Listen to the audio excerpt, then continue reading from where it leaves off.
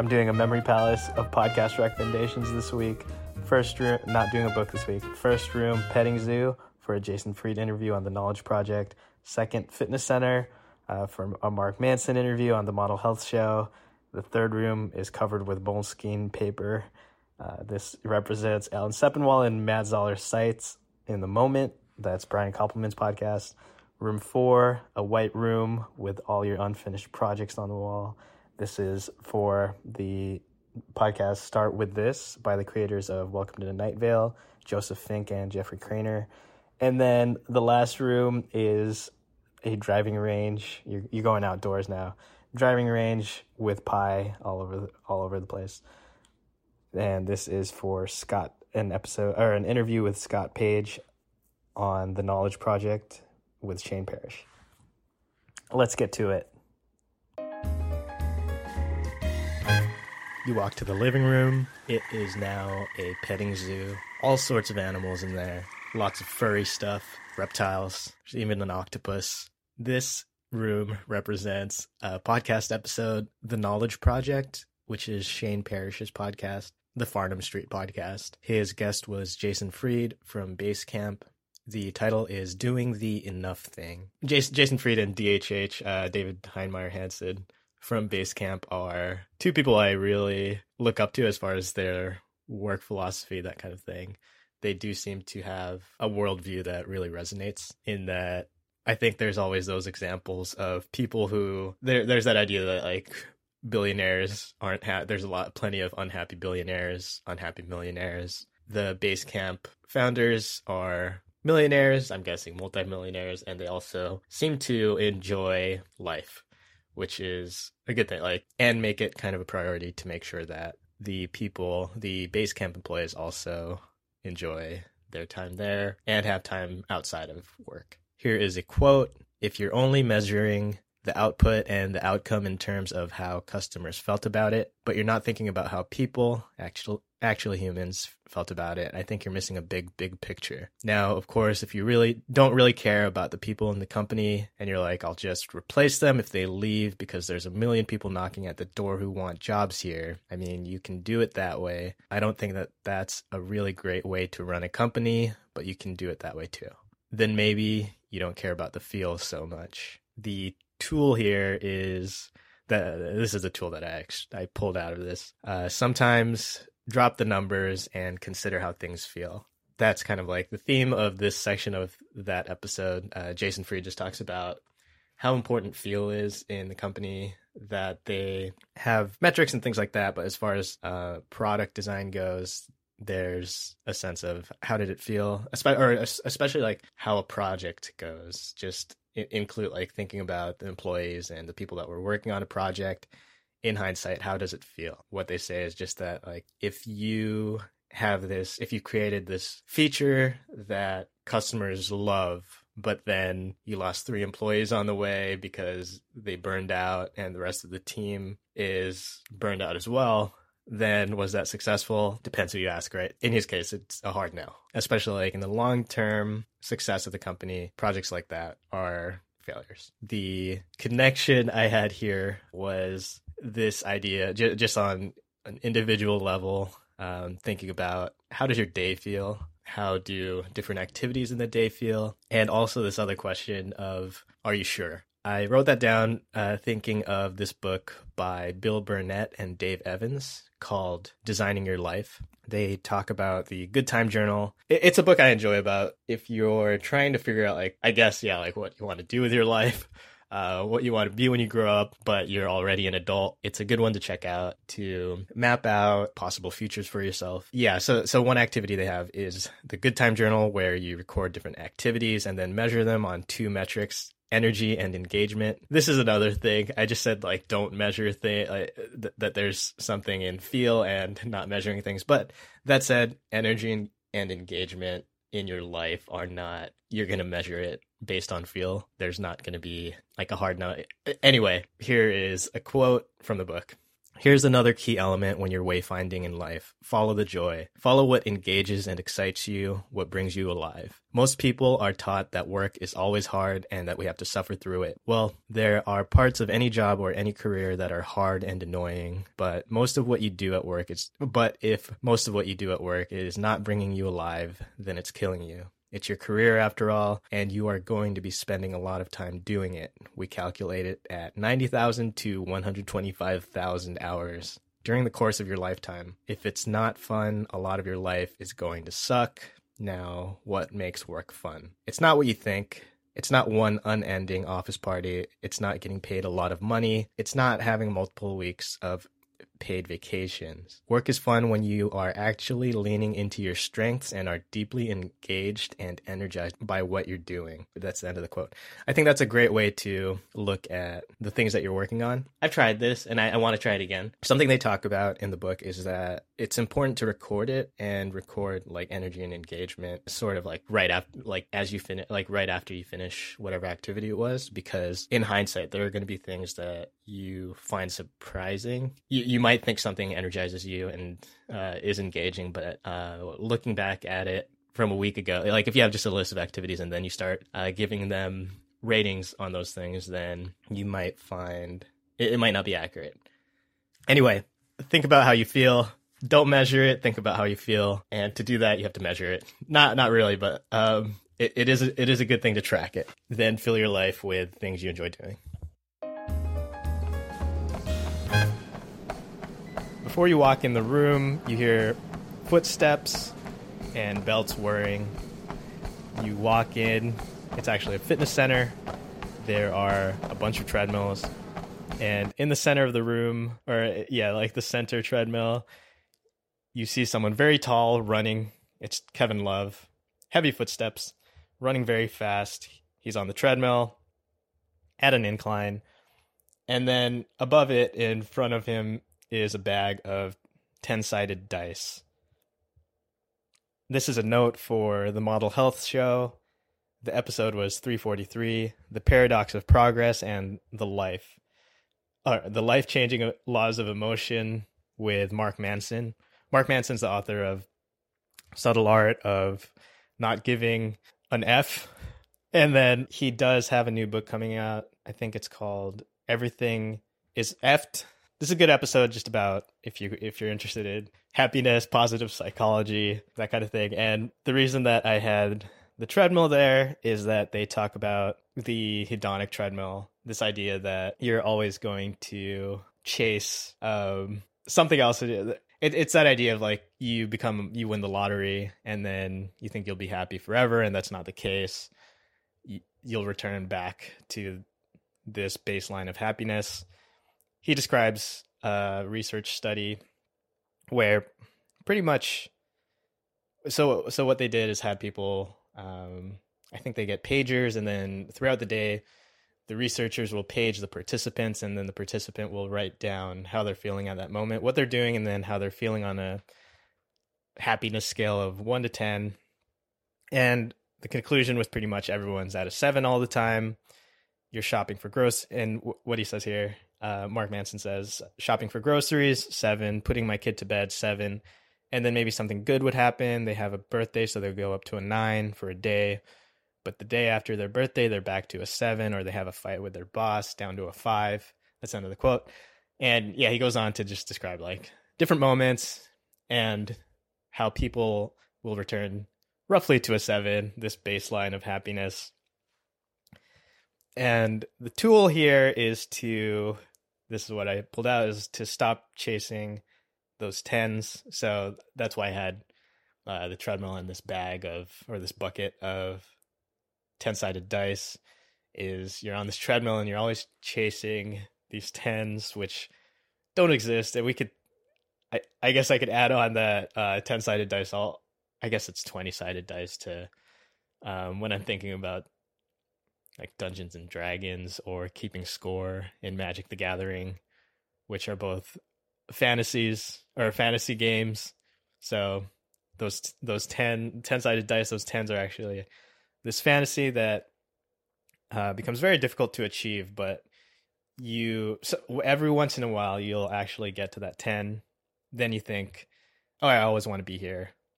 And then the problem becomes that maybe you do get to the 10, then that actually does become kind of your regular life. And because of that, and then you imagine some 13s roughly, and what happens is your 10 becomes your 7. You return back to that 7. So I guess I don't have like the tactics to do this right now, or like the tactics. It's to recognize that sometimes you are chasing those 10s, and that recognition, and of course just building self-awareness is so important. Thinking about what your goals are, and then recognizing that, like, if you look at why you're trying to get to that goal, is it because you think you're going to get there and then just be eternally happy or blissful? And I guess the tool that I would, just relating it to the treadmill, it reminded me of Grit, the book by Angela Duckworth.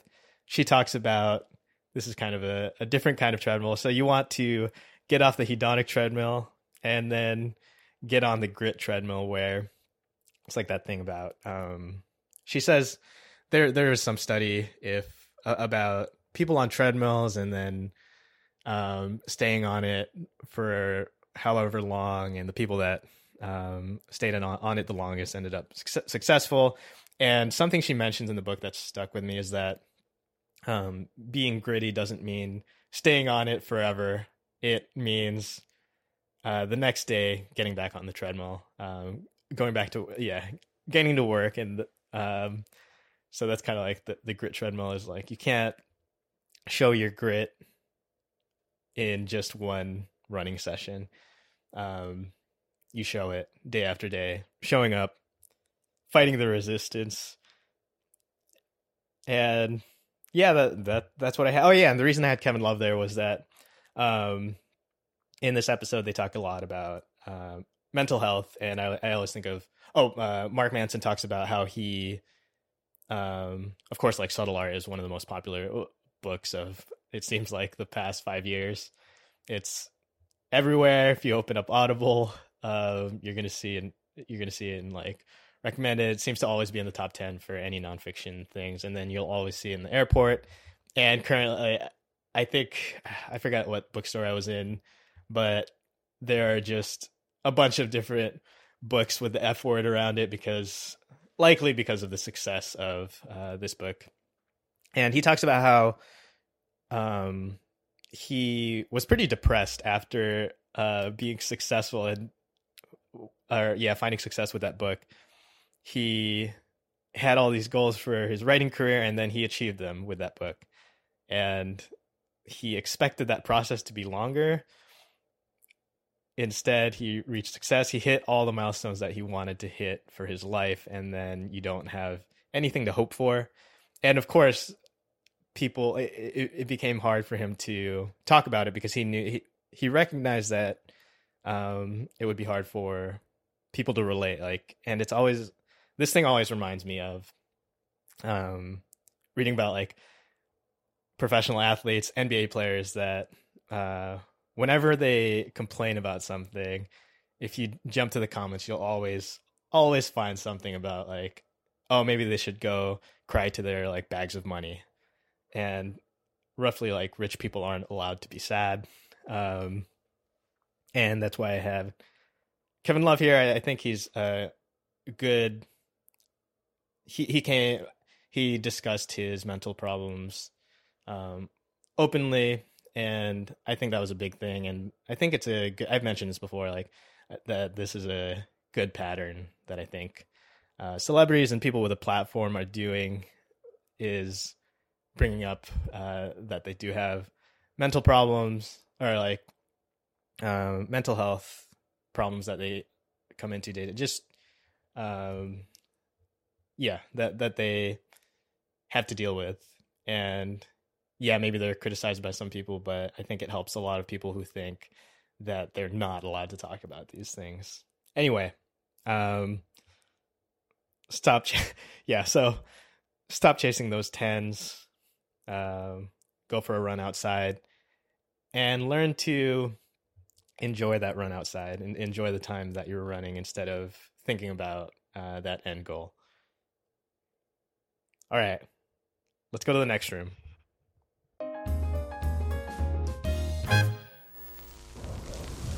You are approaching a room. You hear Don Draper. You walk in. You look at the walls. They're sort of off-white, kind of yellow. You walk up closer to it. You feel it. Nice, smooth paper on the wall. It feels kind of like a moleskin, or the paper inside of a moleskin. Unruled, no lines, no grids. Then you start to see that it's transforming a little bit, and just imagine like or like invisible ink, but the reverse. So you are starting to see things being drawn on the wall. They look like storyboards from movies, TV. Pretty simple shapes. And then you notice that on the other side of the room, opposite of the entrance that you walked into, there is a TV. And a couch. The TV is playing Mad Men. You walk toward the couch. There is a laptop sitting there. On it is a chat window. You're about to read it, and this room represents an episode of The Moment by Brian Koppelman. He had on Alan Sepinwall and Matt Zoller's sites. Great episode, especially if you're a fan of Mad Men or The Sopranos. They talk about, well, there's just discussion, like debates about those shows, what the ending meant for them, of both The Sopranos and then also like the last scene in Mad Men. The three of them, between the three of them, they just have so much knowledge about filmmaking, TV, movies, and criticism, and being on both ends of it. So always, that's just a good discussion to hear. The creator, like Koppelman, has made movies, has made TV, and then he is talking to critics who have built up taste and have created their own things as well. Koppelman says that Sepinwall's recaps of Mad Men were some of his favorite, like when it was pretty much live, like during that time. He says those were the things he looked forward to reading each week, which is pretty high praise. The reason that I had these things, I'll just go through the room. So one really interesting thing, or not one, but the thing that has stuck with me from this episode, and I think you'll enjoy it if you enjoy listening to writers talking about writing, which I think some people are just fascinated by, but I could also just understand why people wouldn't care at all. Anyway, I am definitely fascinated to hear about these processes and the tools that they use. So one of them uses a moleskin notebook. He will take it to the movies, or take it to the theater, and throughout the movie will write notes in it, but also will be drawing storyboards of different scenes, continue to draw.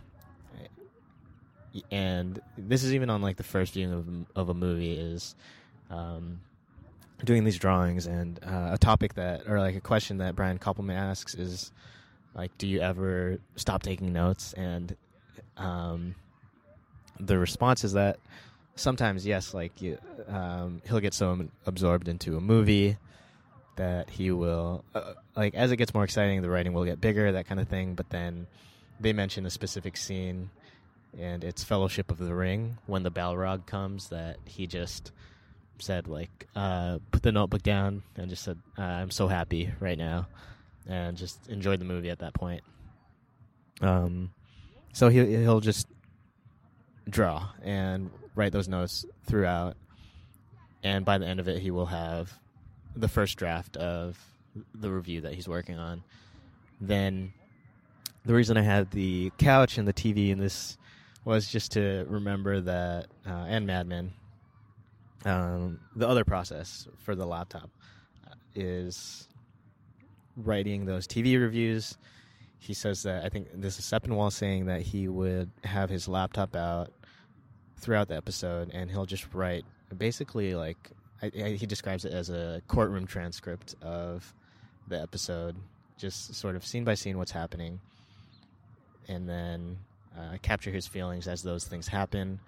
Then when the episode is done, he has his first draft of the review that he's writing. And he says these are detailed enough that he wrote a book about a show. I forget exactly what show it was. It was either Sopranos or Mad Men or Breaking Bad.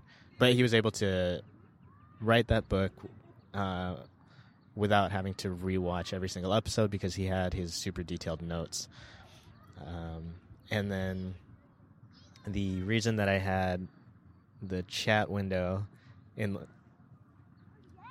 on the laptop that was sitting on the couch is just another technique. Like, this was it sounded like a cool tactic. So one of them talks about like writer's block, and when he would feel blocked, he would just ask a friend if they wanted to chat about something or like talk about an episode, and then then they would hop in the chat window and he would just write, and he would say that he'd write about it, some back and forth, and then there'd be 1,000 words, and that would be the first draft of the review that he was writing.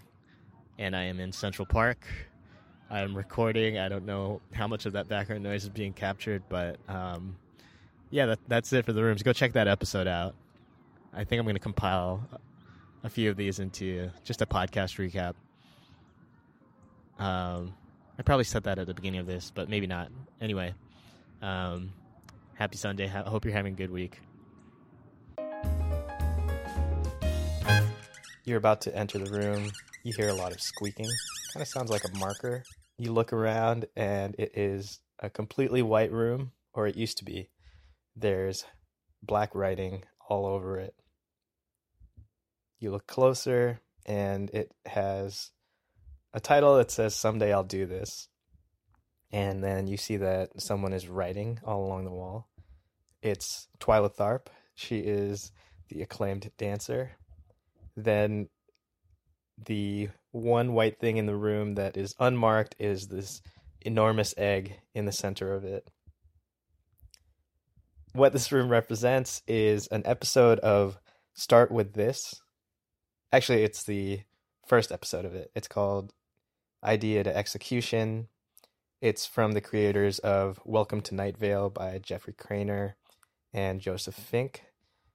This is a nonfiction podcast that they have started, and it's about creativity. And actually, I really like it because it's focused on creating a podcast. Though writing in general, but they do have these assignments that are with creating a podcast in mind toward the end of it. And what they have is like 2 assignments. So one is input and one is creation. So for this episode, they talk about taking an hour to work on something. And what they say is, and this is what the writing on the wall in this room represents. So they say, I would encourage you in here to pick an idea that is one of your someday I'll do this ideas. Everyone has those like, this is going to be my big project. This is going to be the one. Someday I'll do it. Choose that and use this hour on that. So the assignment is to take 1 hour to work on whatever idea, just pick an idea and then work on it for an hour. At the end of the hour, stop. Or they suggest also you could break it up if you don't have an hour of solid time that you can work on this. The point is to constrain it to just that hour, to get started on it, complete it, and then now you have a draft of it. You have a sketch of it. I think this is great. I think a lot of times people won't get started because they know that, and this is what this episode talks about, is you won't get started on something because you want to do a good job of it. but it is going to be hard to do a good job of it the first time. Then it just becomes this thing of if I don't have 12 hours to dedicate to this to make it good, then I'm not even going to start it. But there's a lot of power in using a timer, constraining it to 1 hour, constraining anything. And it's that thing of like, the work will expand to fill the time that you give it. So the good thing there is that you can give it not much time in the long run, like 1 hour in the course of, I mean, even in the course of a week or even in a day, you can likely find an hour, certainly over the course of a week if you break it up. Then the thing in the room, the reason that I had Twyla Tharp as the person in the room dancing around and writing on the wall is that I often think of her book, The Creative Habit, which is maybe my favorite book on creativity. Definitely like a top 3 that I would recommend for people that want to start doing creative work or currently do creative work, just to understand that artists have, like plenty of artists have these processes that they can be very rigid. And this is something that listening to Conan O'Brien's podcast, where he talks to a lot of, he's had a few comedians on as guests, and this theme is, there's this theme that runs through it. He talked to Ben Stiller and they discussed how serious comedy writing can be, and that at the end of it, it looks like this wacky stuff. Like if you watch SNL, it's all very very wacky, but the writers' rooms can be fairly serious. People really want to get things right, and yeah, pulling this back to The Creative Habit, Twyla Tharp talks about her day to day and how regimented it can be, even though she's doing very creative work in the dancing itself in the past and in doing the choreography and just design. I don't know the exact word for it, but like designing the dance that the group will do, coordinating that. And the egg, that enormous egg in the center of it is, this is a quote from The Creative Habit. It's about how she starts creative sessions. She says, "The exercise I call egg is a great way to start a creative session. It couldn't be simpler. I sit on the floor, bring my knees to my chest, curl my head down to my knees, and try to make myself as small as I can. In this minimalized, shrunken state, I have nowhere else to go. I cannot become smaller. I can only expand and grow." I think that's a good way to end this room. I think that taking something from idea to execution, like this, start with this episode, it's a matter of, I think, getting in that getting in that state. So make that shrunken state that hour. So I'm going to make this an assignment to you. Not really, but yeah, just take the hour of, or anything that you're working on, set a timer, create that shrunken state for yourself, and then work within there. And you could only expand. I should have probably stopped after I said the quote and then moved on to the next room. So let's do that.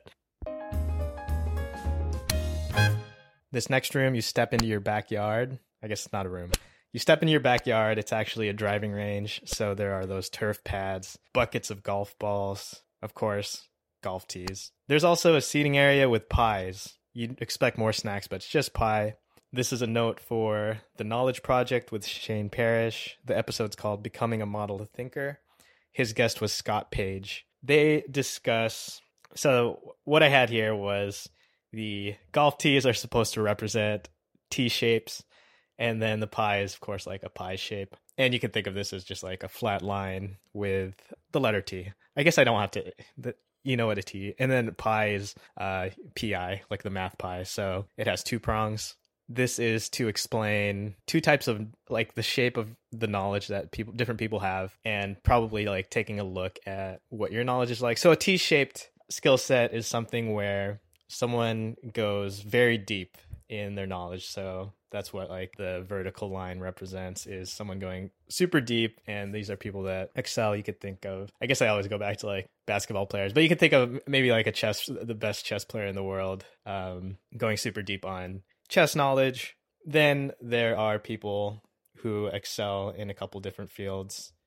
These are the pie-shaped people where they have expertise in both fields. So I'll just read this excerpt right now. Scott Page says, "There's even people who I've heard describe themselves as having that their human capital is in the shape of a T, in the sense that there's a whole bunch of things they know a decent amount about, and then one thing they know deep. Where other people describe themselves as a symbol for pi, where there's two things they know pretty deep, not as deep as the T person, and then a range of things that connect those two areas of knowledge, and then a little bit out to each side."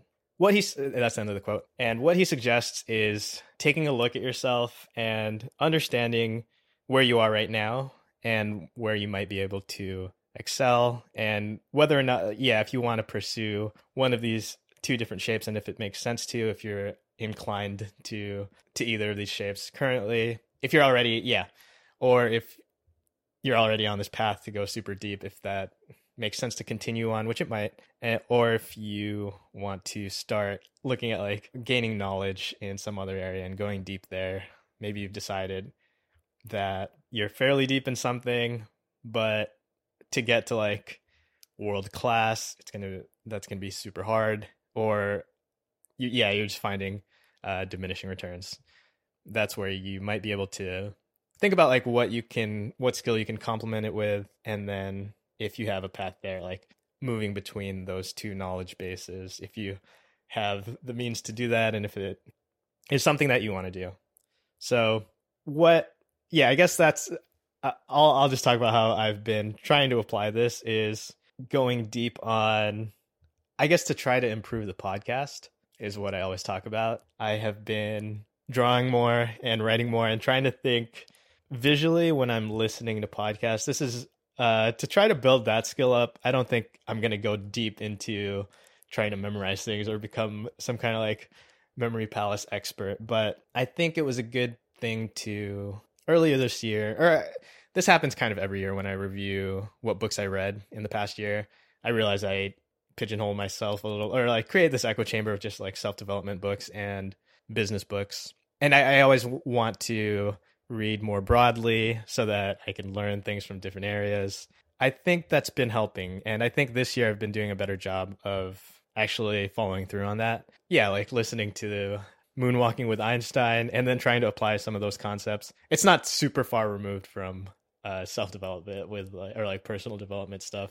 There's plenty of how to improve your memory kinds of books. But yeah, building that skill up. And I think there's probably like another level, or just this is a different shape, I guess, of knowledge where instead of going like super deep on something, I'm trying to just this is more trying to create that path from one side to another to take my reading skill. I don't think I don't know that would be described as a skill, but I do listen to a lot of books. I want to make use of that and somehow combine it with writing and like creating content and try to build that skill up.